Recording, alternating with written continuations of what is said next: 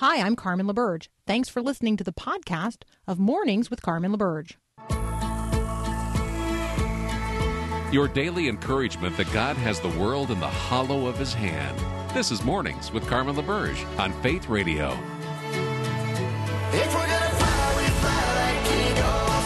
Arms out wide. If we're gonna fear, we fear no evil. We will rise. By your power, we will go. By your spirit, we are born.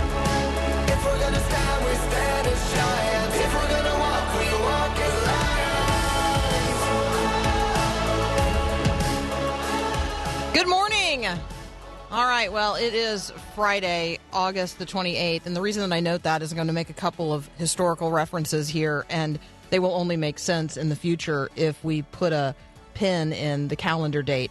So President Donald Trump officially accepted the nomination of the GOP at the Republican National Convention last night. That only makes sense if you know that today is Friday, the 28th of August, 2020. The speech was an hour and a half long. I would say it was State of the Union-esque in its approach in terms of ticking off a litany of the president's accomplishments in office and forecasting what he would do with a second term, at least in part. The speech took place on the South Lawn of the White House, and I think spectacle. I mean, not meant in any dysphomistic way, but I think the word spectacle is an apt description, and if you haven't seen the footage, probably well worth your attention to watch. And then I'm going to lift up one quick headline here that you would have no reason to be paying attention to if you were not living in the state of Georgia.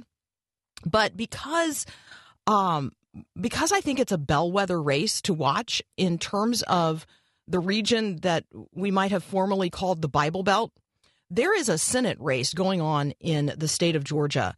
Where a pastor, an African-American pastor, who's very involved, has been very involved, continues to be very involved, very high-profile man, Pastor Warnock, in the civil rights movement. In fact, he holds the pulpit, the iconic pulpit of Martin Luther King Jr. at the Ebenezer Baptist Church. He's running for a Senate seat. And this matters. This matters because he is not only a pastor, but he is pro every variety and public funding for abortion that you could imagine. And so the reason that I lift this up is because if you hear that a pastor is running for a political office, you may say, oh, that's great. That person's going to bring a biblical morality to bear on the issues of the day. We're talking here about a person who is going to put into public policy things that my private religion affirms and confirms. This will be a person who helps shape and form public policy based on a Christian worldview. Okay, so because that's what we hear, and that's what we think when we hear the word pastor. That's the mental hook that we generally have set in our minds that we are then hanging things on. So words no longer mean what maybe they once meant. And so you have to look a little deeper. You have to dig a little deeper. You have to ask more questions. And let me just tell you that this entire race in the state of Georgia is being framed around race, around the racial question. And so the question put before white, largely Christian, suburban voters in the state of Georgia is, are you really willing to put your vote where you have said that your heart has moved in terms of the racial conversation? The challenge for Christians in Georgia is going to be, just because I have a very great clarity that on the racial front, we have been in the wrong place in the United States of America, and that, yes, substantive change needs to take place. I am not moved on the abortion question. And so that is going to be a difficult conversation, particularly for white Christians in Georgia, to have with one another. And they're going to be accused, if they don't vote for Pastor Warnock, if they don't vote for him for this Senate seat, then, they're going to be castigated as racist, when in fact what they may be casting is a pro-life vote. So the challenges are great out there. We need to be lifting one another up in prayer. And we need to be having very honest and open conversations about the meaning of words and where our hearts lead us to put our vote. All right, up next, I've got Matthew Hawkins. He and I are going to talk about the speech delivered by the Vice President of the United States this week at the RNC and a number of pro-life headlines. We'll be right back.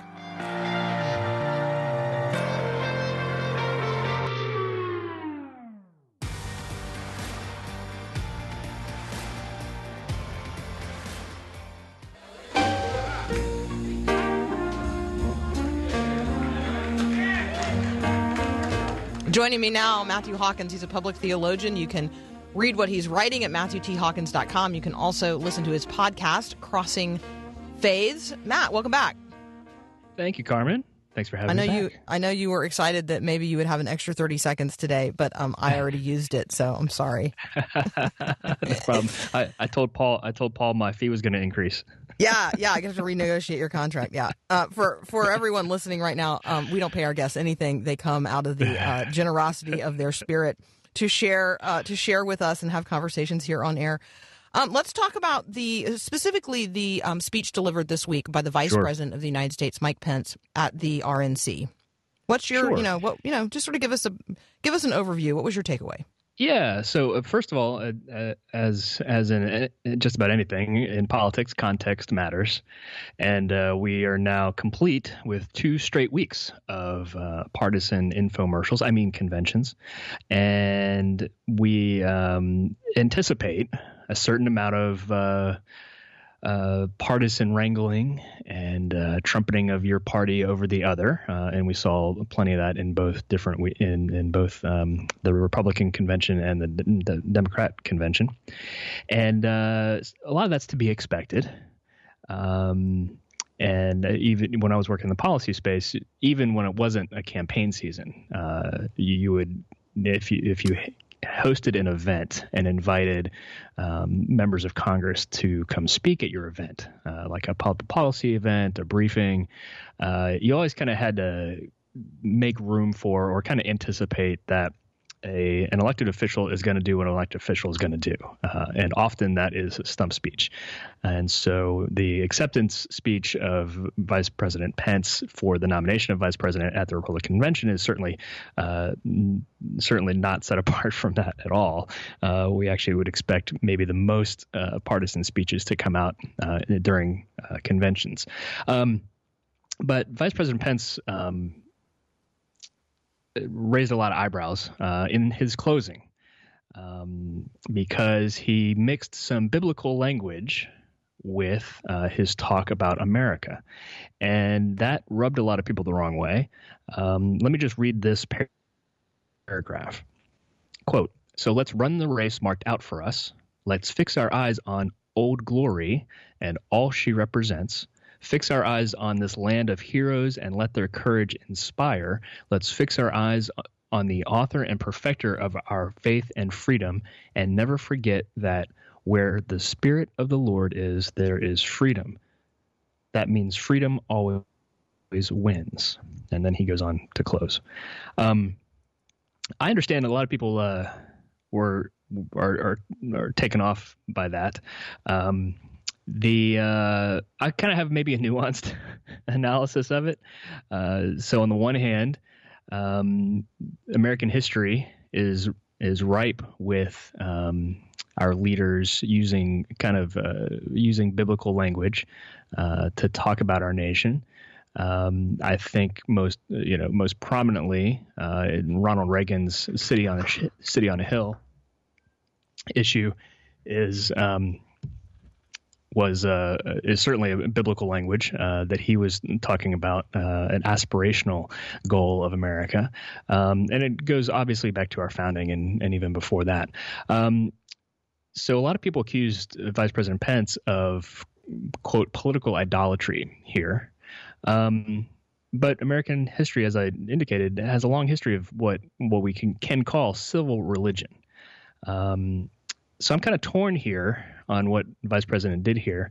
I think part of the challenge here is he uses language here that Christians particularly apply and that in Scripture apply to salvation.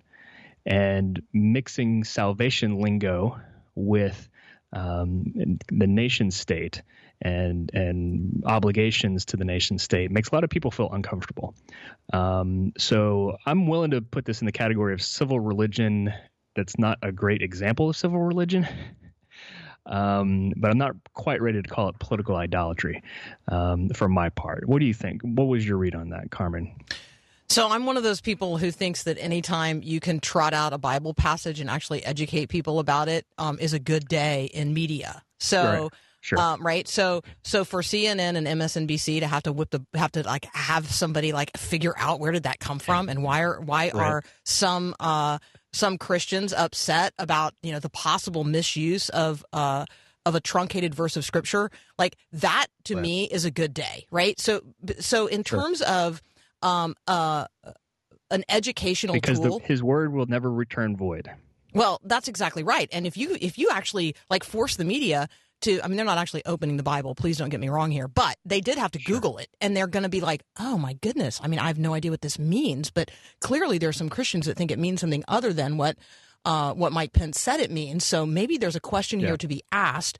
And maybe possibly that creates a platform for a Christian to honestly be able to say to other people, hey, we actually do believe that Jesus is the pioneer and perfecter of our faith. Here's what that means. Here's what it means to fix your eyes on Jesus. Here's what it means. And yes, did the Vice President of the United States take that scripture and apply it in a way that is complex and controversial? Yes. But that's actually what Christians are trying to do every single day. We're trying to take the Bible, we're trying to apply it to the realities of our life, and we're trying to walk it out in every arena, in every aspect. And so here's a person of faith seeking to walk out a Bible passage in his life, and he's doing so in a very, very public way. So do I understand the criticisms coming from those of us who are evangelical Christians? Yes, I totally 100% get it. Do I also see the advantage of using scripture in public in a way that forces people to ask a question and have a conversation? Yes, I do. I mean, I recognize the fault found with the vice president in this case, but I also recognize the very real opportunity that it gives us to point directly to scripture and what scripture actually says about something. And that for me is always a good day. Yeah. I like the way you're looking at that. I agree. It's helpful and a good opportunity to talk about scripture in public. I think the thing that most concerns me about the lingo here is his use of our, let's fix our eyes on glory. Mm-hmm. Let's fix our eyes, the perfecter of our faith and freedom. Well, he's speaking as the vice president of the United States, and not everyone in the United States holds the same view of Jesus, and certainly not our salvific view of Jesus. And so when he uses the our language, that's troubling to me from leaders who need to be representing all of America. And that gives me pause. No, I think I totally. I'm not going to completely 100% get it. Yeah, I'm not going to slam everybody for deploying biblical lingo and language in public. I do want us to be a little more nuanced and cautious about how we do that, particularly when we have elected officials using the words "our" in public. And it gives it gives us as Christians an opportunity to say, we recognize that our eyes are fixed on Jesus. We also recognize that everyone's eyes are not fixed on Jesus. Like there is is a difference. And as Americans, we should say we live in a pluralistic culture and we recognize everyone's eyes are not fixed on Jesus. And so what the vice president is seeking to do is say, what is the thing that we collectively as Americans could have our eyes fixed on? And he points then to the flag. So, there is an opportunity there to offer commentary on the speech that I think is helpful in our public discourse. So, I wish I'd been the person CNN called to suss that out. That would have been fun. All right. Or if you and I had been speechwriters, it could have been a lot different. Well, if you and I had been speechwriters, oh yes, the world would be it would be a dandy place. Okay, Matt Hawkins and I will be right back. We got to take a very brief break. We're going to continue this conversation in just a moment. 'Cause I hear a voice and he calls me every day. When others say I'll never be enough. All right, we're going to have to save for another week what the world would be like if Matthew Hawkins and Carmen LaBerge were speechwriters. But that would be a fun speculative segment to have.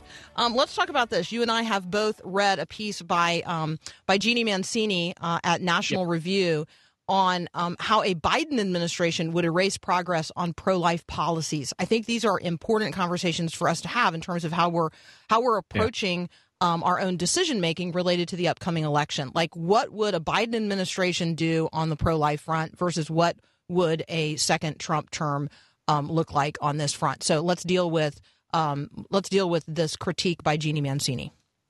Yeah. So Jeannie Mancini is the president of March for Life, and we worked frequently together on Capitol Hill. We like her a lot. Let's just go ahead and say Matt and I both like her a lot. Yeah.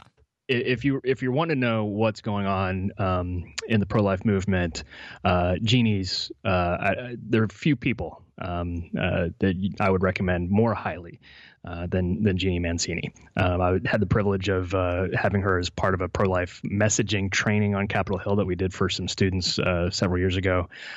She's a delight. It's a really great to her at the helm of the March for Life. So when she speaks about abortion policy, we ought to listen. And so her piece in the National Review outlines what is at risk on the pro-life front in this particular election. And she's absolutely right. Now, we've talked before that apart from judges and basically health and human services policies, there's not much that Republicans have done at the national level to affect abortion policy, to restrict it. Nothing has passed in Congress, and yet policies matter, and administrative policies matter, and especially with a federal government as large as the one we have now and as far-reaching, and with expansive laws like Obamacare, the Affordable Care Act. The presidency makes a big difference on abortion policies, where frankly it's you get into this stuff on Capitol Hill and it's frankly like whack-a-mole, Carmen. You have to look kind of for pro-life or abortion related policies in just about everything, because where there is any kind of federal funding for social services programs, for medical insurance, for medical coverage, pro-choice, pro-abortion advocates and policymakers always try to sneak something in whatever legislation is going forward, and so it can be obscure. But that's why we need professionals who understand the policy game and who can work on Capitol Hill and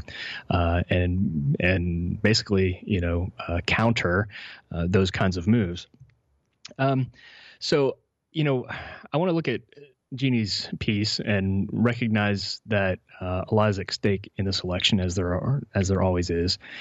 And I want to encourage pro-lifers, particularly pro-life Christians, to think about what our political witness could look like in the future, or what American politics could look like in the future. If you took in any of the conventions the last couple weeks and are discontent or frustrated or even angry at either week of convention, let's stop battling necessarily over who you think we ought to vote for. In a very polarized, very binary kind of situation. What does it look like to build the groundwork beginning now for a future where both political parties are more influenced by a Christian worldview than they are now? I think there's a lot to work to be done in both political parties. There's only one political party now who proclaims to be and is not afraid of saying they're on the right side of the abortion issue, being pro-life. But we've talked critically before about how they haven't exactly delivered on a lot of fronts. And so what would it look like for the Democrat Party to have a meaningful pro-life presence? The pro-life presence in the Democrat Party has declined over the last several years, over the last decade really, to almost nothing at the national level. But what would it look like for Christians to begin to make that difference. I think my one main critique of the pro-life movement is that leaders in the early years were too short-sighted. We thought we could get stuff done with just one political party.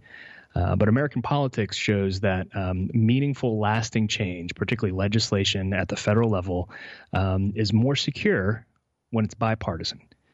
And it's very rare. The Affordable Care Act being passed by the Democrats and tax reform being passed largely by Republicans under the Trump administration, those are the outliers.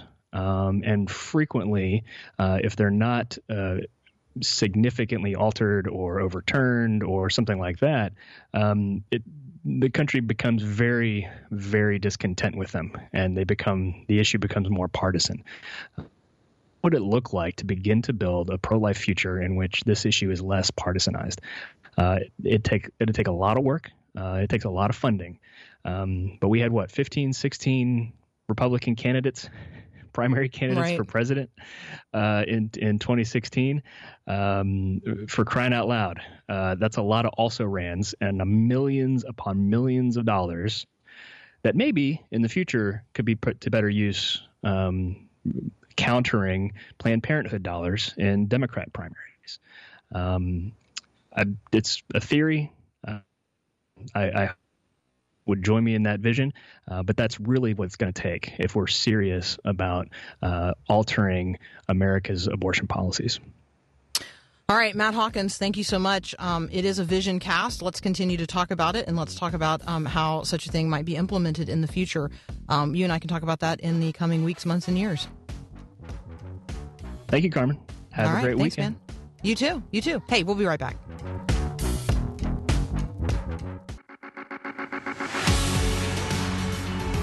What's happening in the world of social media? How are you engaging in social media? I actually got an email this week from a pastor in Arizona, just straight up asking, I'm not sure that my church is engaging appropriately. I'm not sure that I, as a pastor, am engaging appropriately. How do I know? Where are the borders of these conversations? That's what Chris Martin at Lifeway Social Voices, that's what he talks about all the time. And so he's going to join me now. Again, this week, we're going to talk about disagreeing with people on social media. We're going to talk about the effect that has on us, people's perceptions of the effect that has on them. And then we're going to also talk about what I'm going to describe as a fairly new trend, but my guess is you're already a part of it. And that is those things that we support no longer necessarily online or publicly before other people, but via our text capacity, the text capacity of our phones. So that's up next here on Mornings with Carmen. You've got rules at home. You enforce them. And when one of your children crosses the line, they pay the consequences, right? Hi, I'm Mark Gregston with Parenting Today's Teens. If you're in a family, you deal with discipline issues. But I want to take just a moment to remind you of what's behind those rules and consequences. The root of discipline is this. Mom and Dad, you are helping your child get to a place he wants to be. And you're keeping him from a place he doesn't want to end up. Next time you find yourself buried in the nitty-gritty daily details of enforcing rules at home, there's a purpose behind your actions. And discipline, combined with relationship, leads to a really good place. Looking to make positive changes in your family? Check out the helpful resources from Mark Gregston online at parentingtodaysteens.org.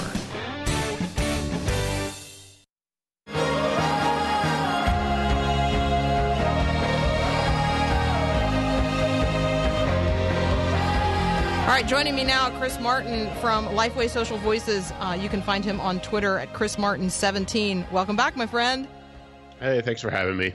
Okay, I'm just telling you that 3 minutes ago, I sent out a text message over our little little Mornings with Carmen text line to 100 listeners. So I'm gauging whether or not we have a texting tribe, and I will tell you the answer to that question after the break. But Great. let me just go ahead and say, if you didn't get a text message from me on your phone just a minute ago, and you want to demonstrate to Chris that we have a texting tribe out there, just text me anything at 877-933-2484. So again, just text me anything at 877-933-2484 so we can demonstrate to Chris Martin that, in fact, we here at Mornings with Carmen have a texting tribe. Okay, before we get to that topic, let's talk about this other topic. People who disagree with me cause me harm. What about it? Well, okay. Do you believe it? Do you believe it? No, because I have a fairly Teflon-like exterior. Sure. I am the water rolls off the back of the duck human. And so I don't know why I'm made that way. Maybe it's because every single morning I actually put on the full armor of God. And maybe other people are not actually doing that, but I feel like God gives us that passage in Ephesians 6 for a reason, because he knows we need it. But other people do perceive themselves to be harmed. Like they're not just offended, they claim to be harmed when someone else disagrees with them. Talk about that. Yeah, sure. So I'm in the middle of writing a book on how the social internet affects our lives. And I call it the social internet, not just social media, because when we talk about social media, you think apps come to your mind right away, right? Social media logos come to your mind right away. You think, oh, the social internet or or social media, that's Instagram and Facebook and Twitter or whatever. And you think of these different platforms, and all of those certainly are social media. But the social internet, the whole internet as we use it is social. Google is social. When you search something in Google, what Google returns to you is not an answer that some robot or some computer came up with. The answer that's returned to you in Google is usually a web page that has content input into it by a human. So even Google, as we understand it, is social media, and YouTube is social media. So the whole internet really is social. And so in this book I'm writing on the social internet, which I'm sure we'll probably talk about here and there as we get closer, just because it's everything I'm writing is always on my mind, as you can imagine. The whole book is built around 5 lies we believe when we are on the social internet. And one of the most common lies we believe when we engage online a lot is people who disagree with me cause me harm. Now, a lot of folks don't believe this lie. This is probably one of the less common lies than some of the others, but it is really pervasive in some circles.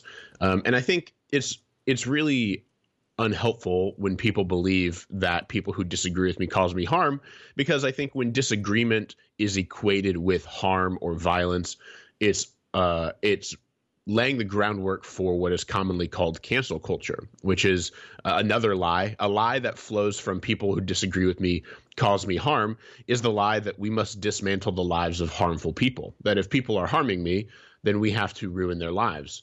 And so there are three kind of lies or truths. There are 3 truths that we don't believe that lead to this lie. So first is that it's okay to feel unsafe. So safety is like one of the greatest values in American culture right now, and it has been for a while. I think 9/11 really wrought this, right? So after 9/11, safety became like a top priority for everyone. Airlines started talking about safety in ways they never really talked about safety before. I think in the same way right now with coronavirus, hygiene/safety is just being reinforced, because everyone in so many ads right now are just advertising how clean or how safe or how protective. Bro, I got into a rental car. I got into a rental car yesterday. There's a sticker on the rear view mirror identifying all of the products used to disinfect the vehicle that I'm in, and telling me that when I get to the exit, I'm supposed to hold my driver's license up against a closed window to protect myself. Yeah. That's just bananas. Yeah. Right. And so many different like surveillance policies, whether people agree with them or not, like the Patriot Act or things like that. So many government surveillance policies were implemented after 9/11 in the name of safety. And the question is like, what do we trade off with those things? But safetyism is kind of an ethic that has pervaded American culture for almost 20 years now. Safetyism, if you don't know what that is, there are two authors, Jonathan Haidt and Greg Lukianoff, in their book, The Coddling of the American Mind. They define safetyism as a culture or belief system in which safety has become a sacred value, which means people are unwilling to make trade-offs demanded by other practical or moral concerns. So safety trumps everything else, no matter how unlikely or trivial the danger that they perceive may be. And so this safetyism has kind of pervaded the internet, where if I'm going to be made to feel uncomfortable, that's kind of feeling unsafe because it may make me mentally or emotionally unstable. And mental health is rightly getting a lot of attention today, but it's kind of overreaching to this point where we're just becoming too protective and too safe. And so if we perceive safety as the ultimate value, the idea that someone is vehemently disagreeing with me can make me feel unsafe. And that would be harming what we hold most dear, which means we're going to feel grievously offended, which then leads to what we see as cancel culture. So I think safetyism is a big thing. The second thing is we're not as fragile as we think we are. So there's a great book. Now, Rich Mullins is right. I have to say this. Rich Mullins is right when he wrote his song, We Are Not As Strong As We Think We Are, which is a great song, and I highly recommend some early 90s or maybe even late 80s CCM right there. So he's right. We're not as strong as we think we are. But at the same time, we're not as fragile as we think we are. There's a great book called Anti-Fragile by Nassim Nicholas Taleb, where he talks about three different categories of being. There's fragile. I forget what the middle one is. It's like dense or resilient, and then anti-fragile. So fragile things, it's like a vase, right? When you drop it on the ground, it breaks. Resilient is like this hardwood desk that I'm knocking on. It doesn't get stronger by going through adversity, but it doesn't break under adversity either. If I hit my wood desk with a hammer, it doesn't break. If I hit a vase with a hammer, it does. But the desk is not made stronger by being hit with the hammer. It just kind of deals with it.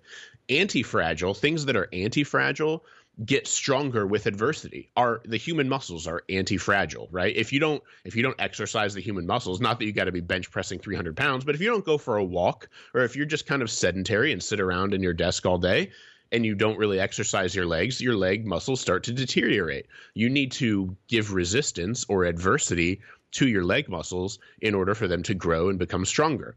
The point Taleb makes in his book, Anti-Fragile, is humans and the human mind are anti-fragile. If we constantly protect ourselves from difficulty and from adversity because we think we need to remain safe, if we treat ourselves as fragile, we actually atrophy ourselves, atrophy our minds and our emotional mental states, because we've reduced the amount of adversity we endure, so that when adversity does come, adversity we can't control, we're unable to deal with it, and we basically write our own destiny, fulfill our own prophecy. We make ourselves fragile by treating ourselves like we're fragile, even though we're not. And so I think we all need to recognize we all need to be ducks that let water run off our backs, more like you, Carmen. And you might have been thinking that your whole life. I just wish people were more like me. But we all need to we need to be better at letting things go and recognizing that adversity can make us, and is meant in some way to make us stronger. That's not to say trauma is like okay. But we need to recognize that adversity really does make us stronger, and that we need to not protect ourselves from disagreement. In this case, disagreement on the internet, because disagreement and sharpening can really make us better, sharper human beings. So I think that's important. I like that. Well, first of all, I like all of those points, but I like just the reminder that adversity, first of all, you can't avoid it. I mean, it's going to come. I mean, yes. And that you're stronger than you think in terms of your, not just your resilience, but your fragility. Like God made us to be enduring, and then that adversity really does. I mean, if processed appropriately, it does make us stronger, because it enables me to better understand that actually the world is not conformed to me. The world is not conformed to the way I think or to my image, that there is a really broad diversity of thought out there, and I am bringing the way I think to bear on that. And as a Christian, I'm, ideally bringing the mind of Christ to bear on each and every one of those things. And Jesus lived in the context of a lot of people who disagreed with him all the time. Right. Yeah. All right. Yep. Hey, we have to take a very brief break, but let me just tell you, I have a text tribe, and I now have actual evidence that they exist. I know their names. I know. So when we come back, I'm going to talk with Chris Martin about the power of texting and how it's actually become a thing now where people are actually building these communities via text. If you are listening right now and you just want to be counted in the text tribe for Mornings with Carmen, just text the word tribe or frankly anything else. And thank you for those of you who've taken that challenge in a creative spirit. Just text anything that you want to 877-933-2484. And you're just going to be counted in the tribe in this conversation. All right.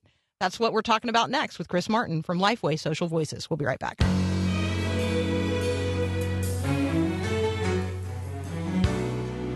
All right, I'm trying to keep up with all the incoming text messages on our text line, 877-933-2484.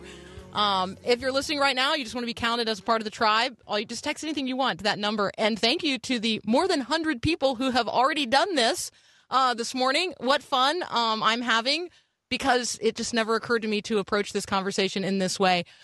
First-time listener from the 847 area code.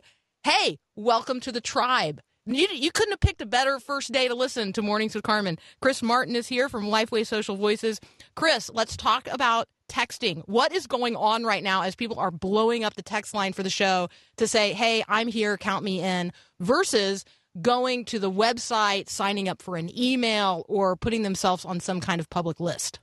Yeah, so texting is a form of communication between public figures like yourself or other public figures. Like I've seen YouTubers doing this. I've seen other sort of celebrities doing this, just public figures in general, setting up text lines with fans to be able to communicate with them.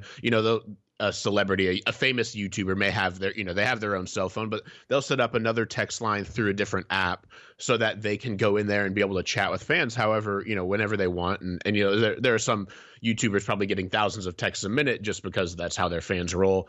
And they can't really handle all of them. But I think it's a really great, I think it's really cool. And I didn't even know you're doing it. So I actually want to hear from you a little bit. I understand, you're the interviewer and I'm the interviewee, but I think I should interview you about this for a minute here. But I think it's really cool because, and here's another thing. We talked at the top of my segment here about how social media is more than Facebook. It's more than Twitter. It's more than Instagram, all the apps that come to mind. The social internet really is a better term. It goes far beyond those apps that we think of. Because what you're doing is social media. You don't think of it as social media. And if somebody said, Carmen, what's your social media strategy? You probably wouldn't list your text line because it seems so separate, but you're using the internet effectively to communicate and be social with your audience. And so I think it's tremendous that you have the ability to create community with your audience through something as simple as a text line. Here's why texting works as a communication tool, even more than email, because email is like sending a letter, right? You can be emailing someone in real time and back and forth kind of in an immediate way, but it is kind of, email is more of a temporal medium where it's like, all right, I'm going to send an email at 6:50 in the morning and they might email me back at 8:50 or 12 o'clock or something like that. Whereas with texting, you're going back and forth immediately. It's an immediate form of being able to chat back and forth. And so people can join in and chat about the show as you're doing it. And so I think that's tremendous. And it's a form of social media that we often don't think about. A lot of people forget social media is meant to be social. A lot of folks who are public figures use it as sort of a stage on which they perform and just make people realize how funny they are or smart they are or whatever else. But social media is really meant to be a two-way street of communication where public figures and their fans or their colleagues or friends can engage with them. And I think what you're doing through the text line is really tremendous. And I think it's great. I think it will if you were asking me to advise you on social strategy, I think something like this is brilliant because I think people might join your email list to keep up to date with, who was on the show this week or on the show today or whatever. But they can't communicate with you through that. They can't communicate sort of in a live way. And so it's a totally, even though both are messaging and both are at their base are basically the same, they're totally different in their form and function. So I want to hear from you, Carmen. Let me interview you for a second before we have to end my time. Why have you appreciated your text line so much? What's been so good about it for you? I love that that listeners feel free to ask questions or raise concerns about things that are being said on the program, and they're doing so in real time, which means that it is more like a real conversation than me just having a conversation with you with a silent third witness. The listener actually has the opportunity to engage in real time with our conversation. And so, one person who has texted in this morning in response to this says, awesome, I'm in the tribe, but let me let you know that I have a sister who's actually offended by that term. Because she views Christians as having a tribe or tribal mentality. So I've texted her back and say, hey, that's interesting. And then I said, well, Carmen Nation seemed too me-centric. So I felt ashamed to ask people, hey, if you're in the Carmen Nation, right? Because that seems nutty. So I appreciate the real-time opportunity to interact. I also appreciate that over time, in addition to knowing their phone number and their area code, sometimes people say where they're texting in from. They talk about how they're listening. And in some cases, I actually know their name. That's cool.